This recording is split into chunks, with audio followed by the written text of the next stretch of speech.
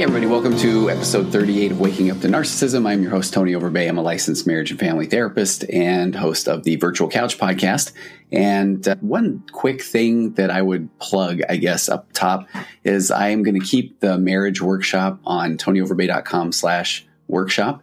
And it's a $19 hour and a half course, or not even a course, it's a workshop. It's a workshop that just, I feel like, is really explaining the things that we didn't know about relationships. And I do feel like the more feedback I get, especially on this podcast, that we don't really understand if we didn't come from a necessarily healthy childhood, or if we didn't see the most idyllic situation modeled, which I don't know if any of us really saw that with our parents and their marriage. And so I feel like so often when I'm talking, the more I realize that when I'm talking about becoming two interdependent people and then becoming more emotionally mature, and that the more that we are differentiated and interdependent and autonomous, and we're two individuals and we're coming together with curiosity, and what an emotionally mature relationship that is, I feel like I about lost half or more of the people as I'm about halfway through that big speech. So I really do lay out from the beginning what abandonment looks like, what attachment looks like, why we fall for the people that we do,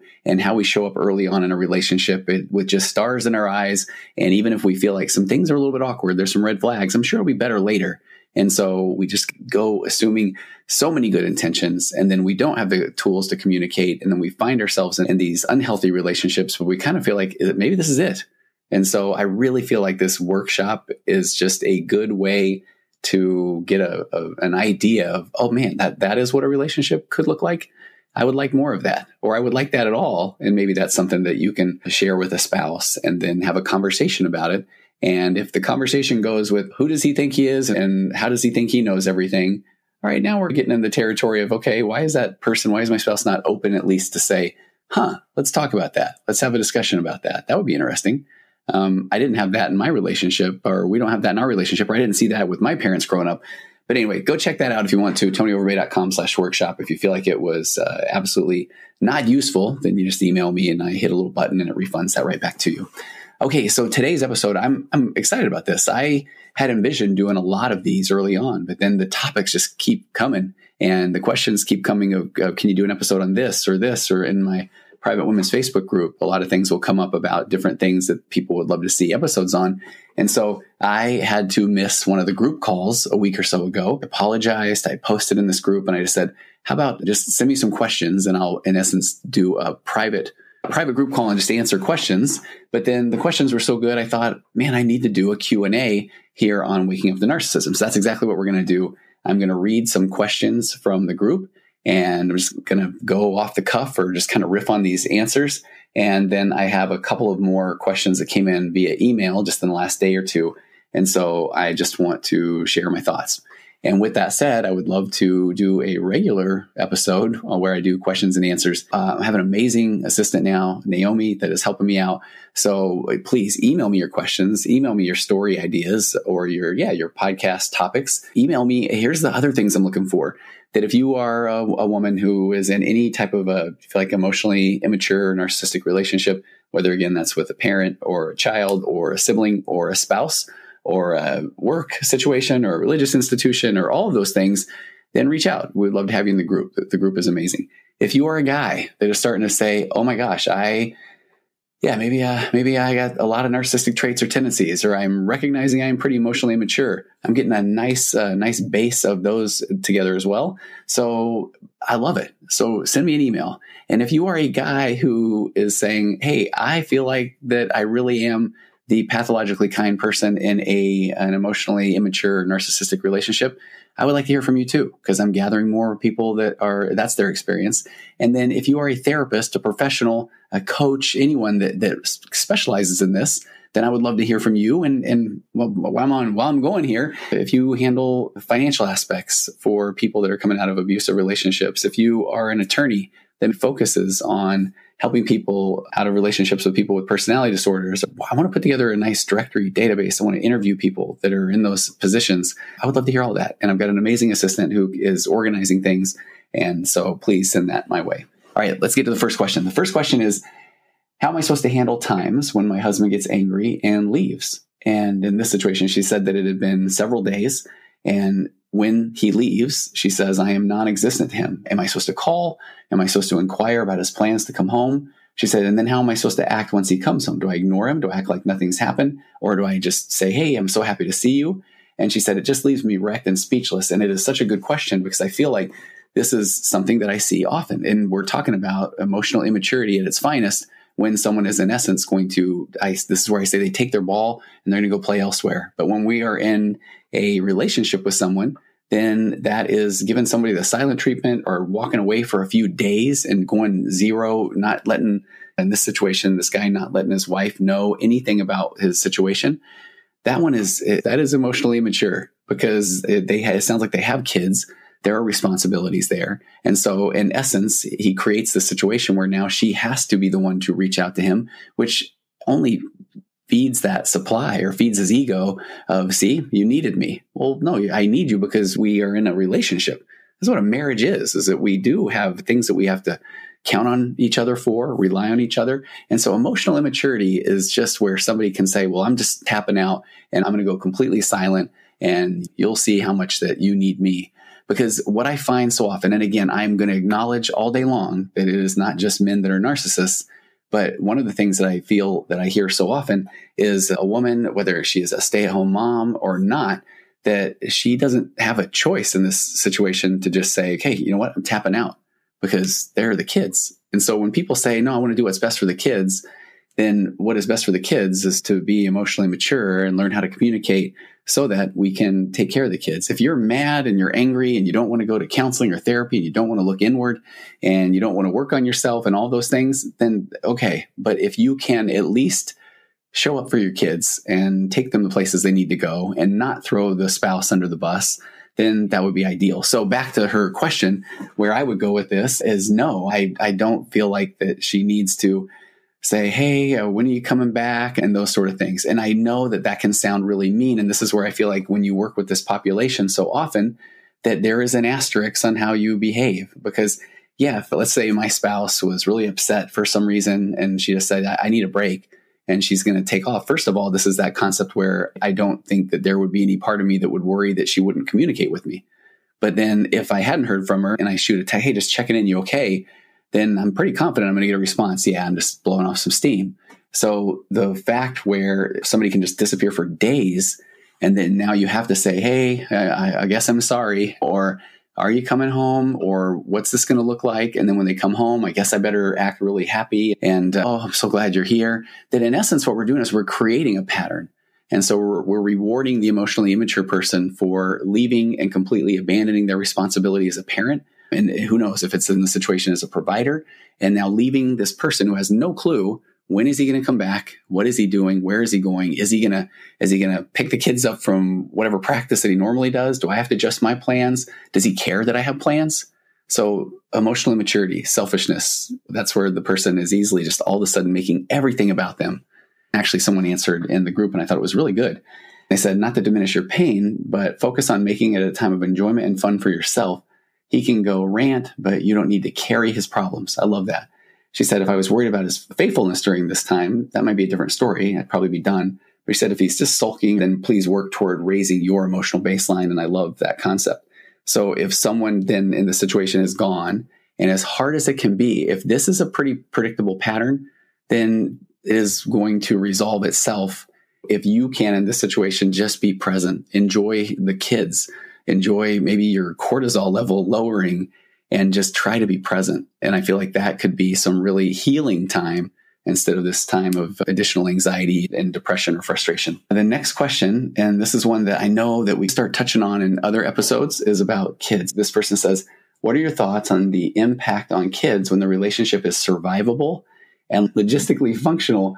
And I've worked out how to keep the fighting not in front of the kids for the most part, but things are largely emotionally barren versus the impact of divorce, major drop financially, changing houses, possibly schools and friends, new spouses, girlfriends.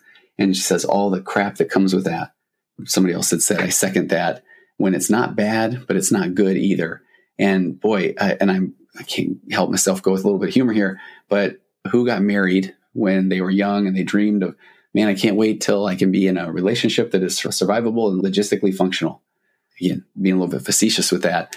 And it breaks my heart, obviously, that somebody's in this position. But this is the question of all questions. And I know this is something that Ross Rosenberg talked about. If you didn't hear that episode a few weeks ago, it's a little hard to hear at times. And it can sound harsh because what we're talking about here is to the pathologically kind person that is found themselves in a position where they are trying to make the relationship at least survivable. And at least it sounds like she's been able to work out that we're going to not fight in front of the kids. I get that now we're basically telling that person, okay, you have to make the decision what's best for your kids. And so even when somebody like Ross jumps in, or I've had a couple of episodes, and I'll talk about this here in a second, and we're saying, here's what I think you should do. It's really difficult because I don't know what that person's experience is on their day-to-day life. I don't know what relationship they saw modeled when they were growing up. I don't know if they were a child of divorce. I don't know if they have extra feelings around that. And so that's really difficult. So the first thing I want to do is acknowledge that that is really hard. It's really common. And this is what keeps people in relationships for a long period of time, much longer than maybe is good for their emotional health. I've worked with so many people, women and men both, who their body is trying to scream to them to get out, where they will try to say, okay, in situations like this, let's say that they've made it survivable, it's functional, they don't fight in front of the kids, but every time they are around their spouse, their stomach turns or they start to have trouble breathing. That's their body saying, I don't know how else to get your attention, but this does not feel safe. So first of all, I want to say, check in with that. Because your body's trying to tell you something. Your emotions are there for a reason. We are horrible about stuffing our emotions in general because growing up, even if our parents, bless their hearts, said things like, that person didn't really mean it, or you just need to get over it, or it's not a big deal. We've been trained to say, okay, I just need to move past my emotion. Our emotion is trying to tell us something. Anxiety is trying to tell you something. It's trying to say it's a little bit scary. Anger is trying to tell you something. Anger sometimes is saying, I have no control over this situation. And the only way I can gain control is if I erupt. Our body is trying to use emotions to convey a message. If you are in a survivable and logistically functional marriage, what happens when you are around your spouse? Do you go completely flat affect? Is it hard for you to get excited about anything?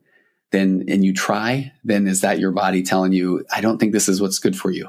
So look at that first, but then here's the controversial thing. So Ross likes to say that I believe, I'm summarizing, I think what he says often is that this is where it's not best for the kids because this is about you managing your discomfort, almost in spite of your kids.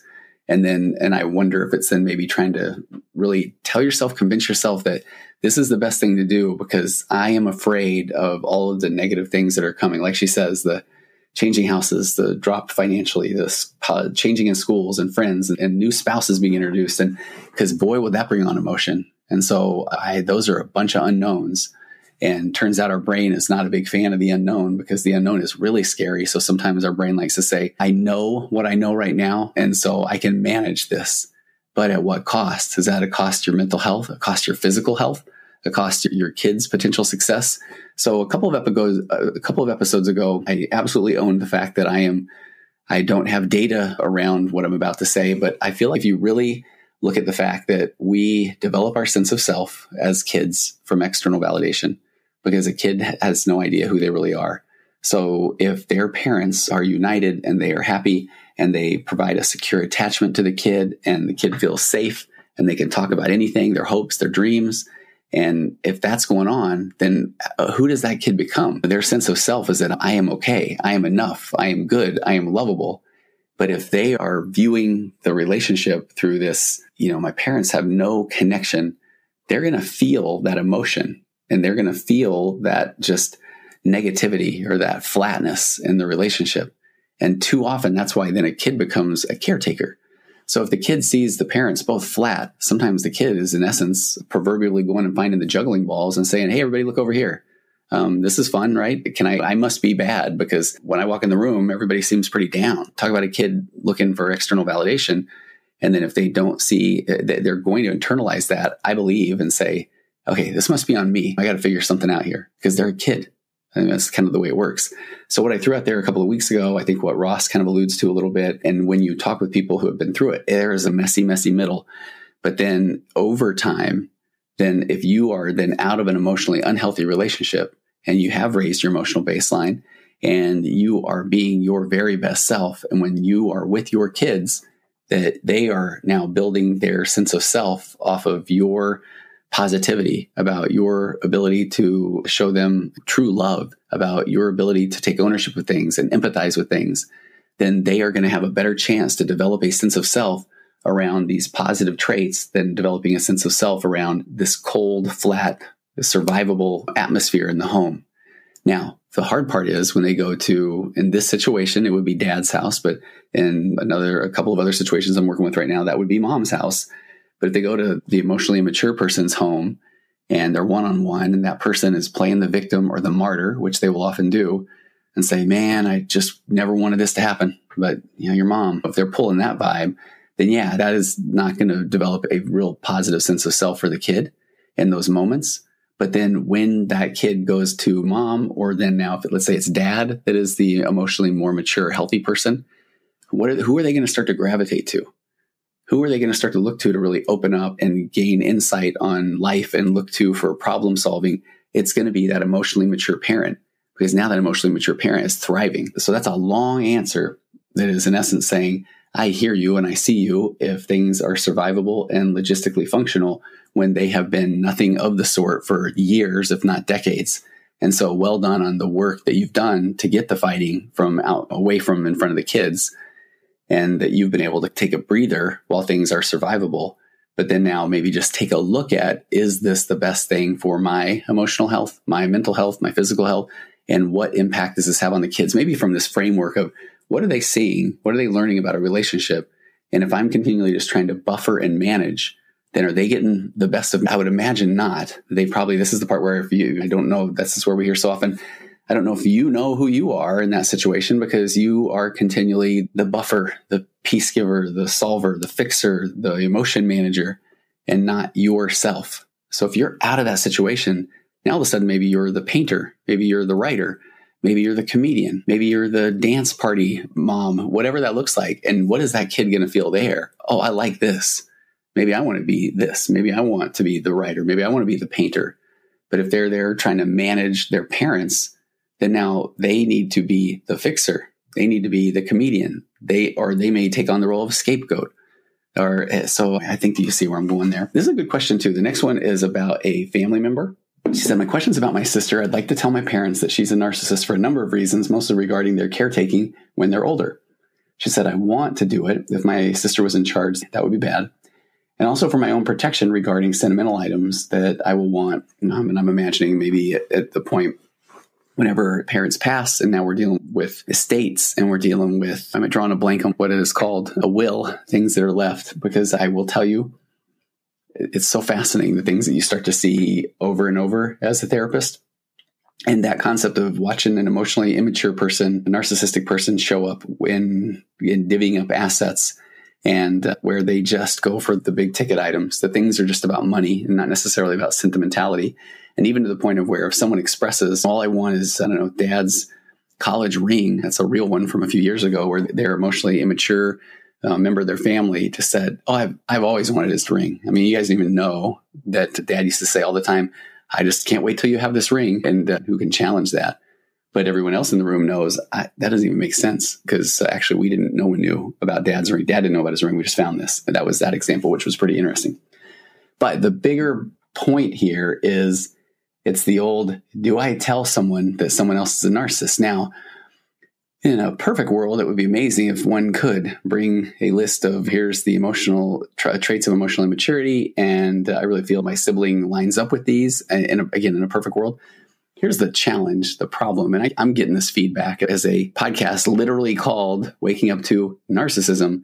I get the eye rolls at times. I get the people that come into my office that have nothing to do with narcissism or emotional immaturity. They're seeing me for other things, faith crisis or overcoming pornography or that sort of thing. And then they'll listen to Virtual Couch and they'll say, oh, yeah, no, I've heard of your narcissism one. And you can tell that there's just that tone, because narcissism is such a triggering word in the world, in the universe, in the zeitgeist.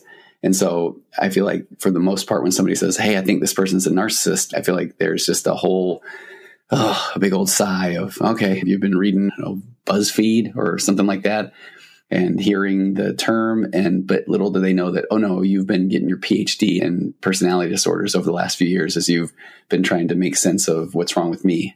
but then that is really hard to convey to somebody. So my go-to is that you don't tell somebody, I think someone else is a narcissist. I think that you go to someone, and here's where, when I talk so much about my 4 pillars of a connected conversation, I have a one-person version of this. So if I go in and I say, hey, tell me, let's say it's the parents in the situation, and I say, hey, tell me what's going on with your caregiving as you get older. Tell me about your plans. What are you looking forward to? What is the plan? And so now I have, in essence, and it sounds as if I'm being manipulative, but I have walked someone right into my 4 pillars. Now they are communicating. I've started with curiosity, which is such a key, and questioning. And then they are going to say things in my first pillars. Now I get to assume good intentions of what they're responding to me with, or there's a reason why they're saying the things they're saying. And then if they say, in this scenario, if it's really, your sister's been talking about taking care of us, and I really feel like that would be an amazing idea, you can't then drink a glass of water just so you can do the spit take and say, what? Really? You're going to have her do it? Because now we're going to put that person on the defensive.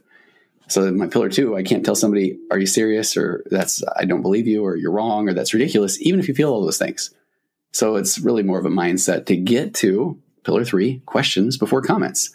So then, tell me about that. Tell me what she said, or tell me about her plans.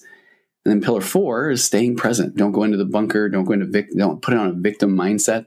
So in that scenario, then if you then are hurt because you hear these things, instead of going, yeah, okay, I guess my opinion doesn't really matter, because now we want that person to come rescue us.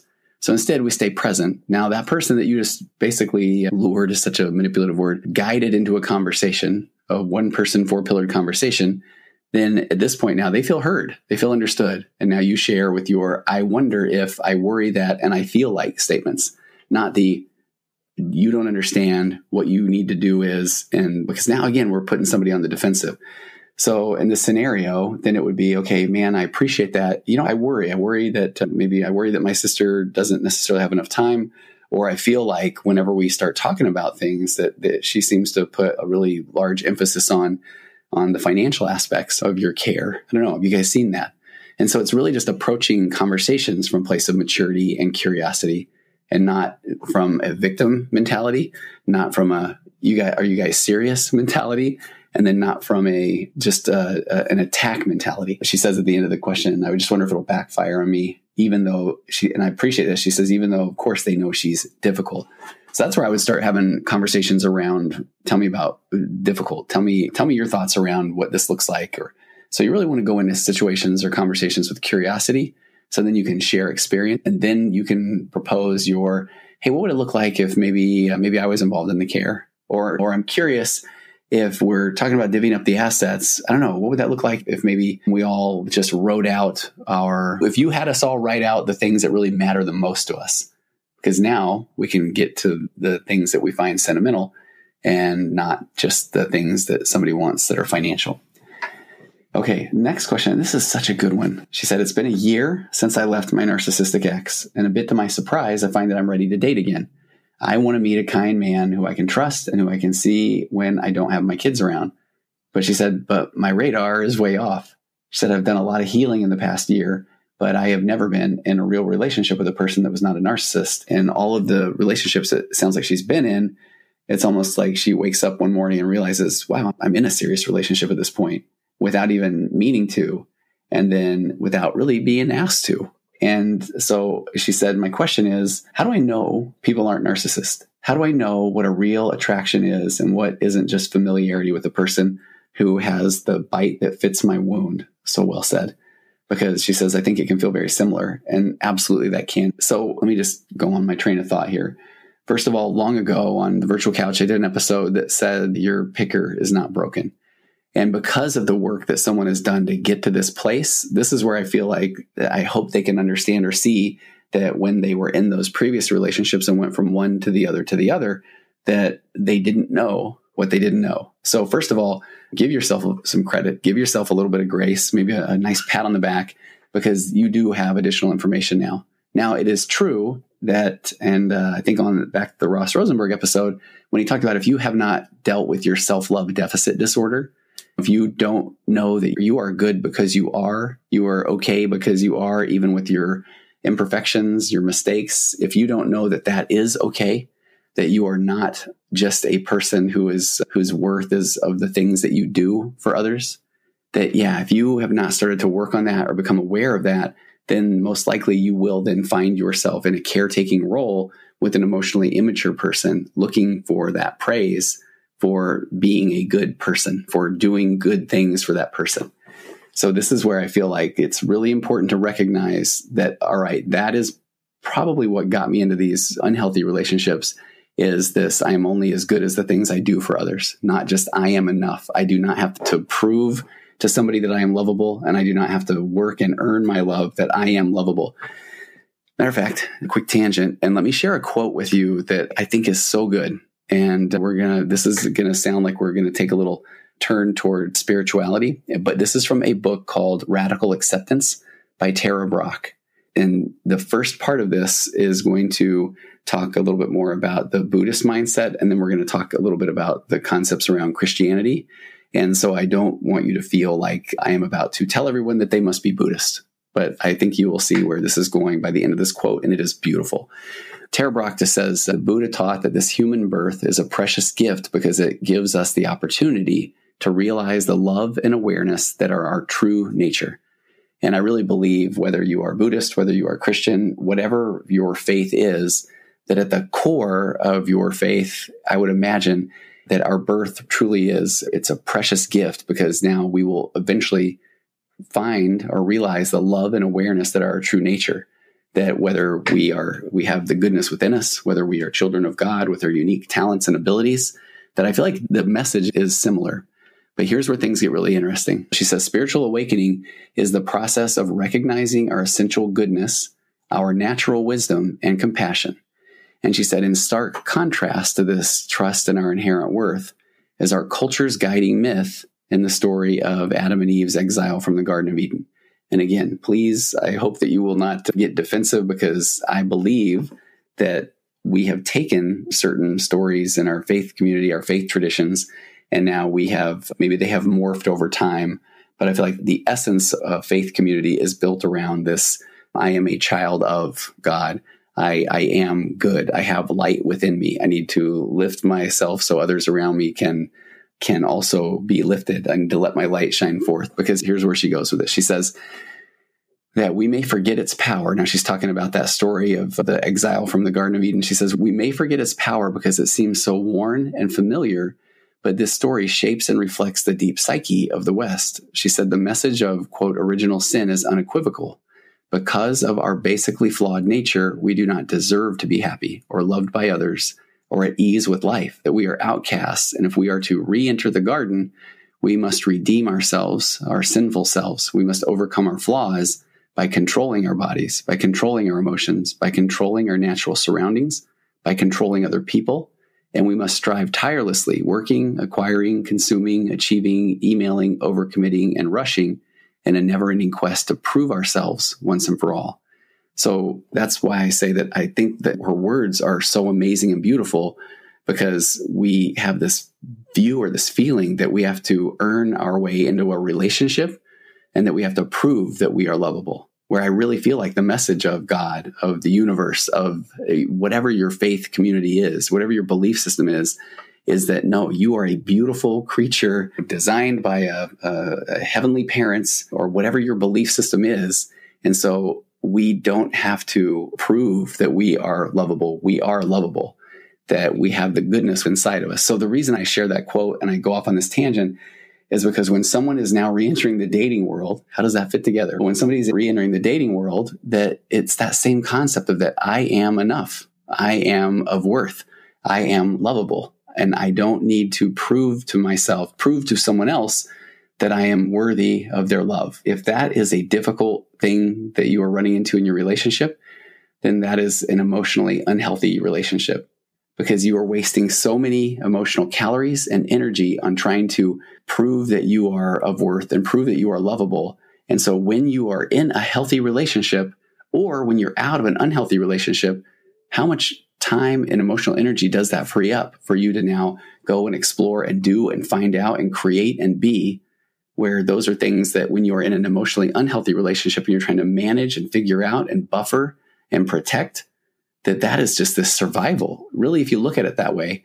And so I don't believe that any creator put us on earth to then say, okay, this is just all about survival and not thriving. Now, yes, we we have our challenges, and that's where growth occurs. You absolutely grow through your challenges, but that doesn't mean that you are stuck in this pattern, this holding pattern of trying to just manage until you die and then hope that it will all be better next time. But that's where I feel like, no, every single time that you are being able to let your light so shine and explore and recognize your God-given talents and abilities, and you are not burying them, that they will multiply and that you will truly find your essence, your nature, and you will be able to lift and help others. And your spouse, I promise you, your spouse should be someone that supports that. That if your spouse feels threatened because you are starting to find yourself, then that is control. You can have love or control in an adult relationship, not both. And God is love. God is not control. I feel that with every fiber of my being. So when she says, how do I know people aren't narcissists? Great question, because I've worked with plenty of people that have gone into the dating world, and it is some of the most rewarding and fun, for lack of a better phrase, times as a therapist when we get to look at things like, okay, yeah, you're gonna want to date because you're a human being and we do want connection. And so in this, oh gosh, I got so many thoughts here. There's another one where, as a therapist, and I used to say this often as well, that ideally, yeah, give yourself 6 months or a year and work on yourself and raise your emotional baseline and turn to your values and figure out who you are and take action on things that matter. And then you'll enter a relationship and you will be on fire and you can't wait. But the reality is, when people sit there and wait for the 6 months or the year, typically they're just starting to come out of a fog. And so they need this time to regroup. But then they also have this pathological loneliness, and they want the companionship of another person. So I remember when almost the switch flipped as a therapist, where I had to realize I can say the things that I think would be ideal of, yeah, work on yourself give me 6 months. But then I feel like so often people are so down or lonely or just coming out of this fog that they don't know what they don't know. And they aren't necessarily really engaged in the work on self-improvement. They're just trying to survive and get out of an emotionally unhealthy relationship. Sometimes I remember working with clients that would almost wait until, okay, it's been 6 months. They were just waiting till the clock struck 6 months and then jumping on all the dating sites because they need validation, because they need to know I'm okay. They want to feel loved. They want to feel like they matter. And you can find plenty of that in the world. You really can. And that's where the love bombing or the emotional immaturity comes in. So in a perfect world, absolutely spend time and figure out who you are. What are your values? Come up with value-based activities, meditate, mindfulness, find a community, find your people. And you don't have to prove yourself. Just find a place where you can be. And if that doesn't work, then move on to the next place and the next place. And you get to explore and find yourself. That's ideal. But if you feel like, I just want to date, and it doesn't matter what anybody's going to say, I'm just going to date. If that is where you're at, own it. And then if you are going to go on dates, and then I go back to how do I know that people aren't narcissists? Here's what I think. Is someone asking questions about you, or are they just telling you things about them? Are they asking you a question so that they can now get to their story? Then that's a red flag. But I have a bigger point here that I've been working with a couple of people right now on this, is back to my 4 pillars. In my marriage therapy, I talk so often about we're so afraid of contention that we avoid tension altogether. And tension is where the magic occurs. Tension is where the growth occurs. So here's what that looks like in a dating relationship. I had a woman that was on a date, and the person said something to the effect of that how did it go? I don't want to, if I get this backwards, the point will still be made.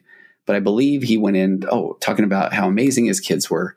And it might have been the other way around. Anyway, let's go with this one. How amazing his kids were as adult children, and he loves them, and they're so amazing and wonderful. So about an hour into the date, now he's talking about how his kids they don't ever come see him, and they don't bring the grandkids by, and he's just so frustrated by it. So this is the part where she said she realized this is the moment where I used to just give everyone just benefit of the doubt. And I know in my pillars, I say, pillar 1, give someone the benefit of the doubt. We'll address that. But she said, I would give people so much of the benefit of the doubt that I would think, I must have misunderstood at the beginning of the date when he said his kids are amazing and he has a great relationship with them. I must have not heard that, because right now he's telling me that he doesn't have a good relationship with them. And I don't want tension. So I am not going to bring it up. I guess it's not a big deal, or it'll make sense later. And that's where I feel like this person says, okay, all of a sudden I'm getting further and further into relationships, and I guess we're serious. And it's because I feel like people are not taking ownership of their own feelings and what they're noticing in the relationship. So introducing positive tension. are introducing tension in general. So in that scenario, she said, then I believe that she said, hey, hang on a second. So earlier you said that your kids are amazing. And it sounds like right now you're saying that they aren't necessarily there for you. So I'm sorry. Tell me more about that. Help me understand. And so in that point, she said she literally got to watch the emotionally immature or narcissist pause and almost feel like, which mask do I need to grab? And then grabbed the mask of, oh man, okay, no, I was totally kidding at the first. When I met you earlier, I'm like, oh yeah, my kids are great. But no, they're nightmares. So no, that's funny. I didn't realize you didn't know I was joking earlier. And she said at that point, mentally, she just said, check, please. Because at that point, she said, okay, I know this story. So not going to take ownership, not going to take accountability, trying to be the person when we came into the restaurant, he was like, I love everything. You look amazing. My kids are awesome. Then that seemed like the right thing in the moment. But then as they started talking more, he fell into his old familiar pattern of, oh, woe is me. And now maybe then she will say, oh my gosh, I can fix this guy, right? So that's how I feel we start looking at it. Is somebody a narcissist? Love bombing. Holy cow. I have a client that I've been working with that I just so enjoy. And she went from, in essence, someone who would say, hey, let me pull up in my $200,000 car and let me take you to the $200 plate restaurant and this sort of thing. And then I'll drop you off and then I will go interact with other women. But you're still the one that I really care about. And so this guy was managing multiple people, but he was doing the love bombing like nobody's business with money and expensive things. And she said, and I like those things. That was fun. So she gets out of that relationship, moves on to the next one. And then this guy just says, hey, what are you doing for lunch? I'm a pilot. Let's fly down to LA. She's like, that sounds amazing. So then doing that, right?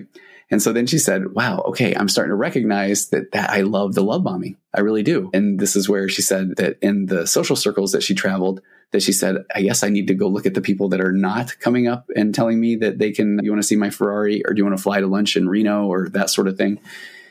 And that can be really difficult because you can see where love bombing is exciting.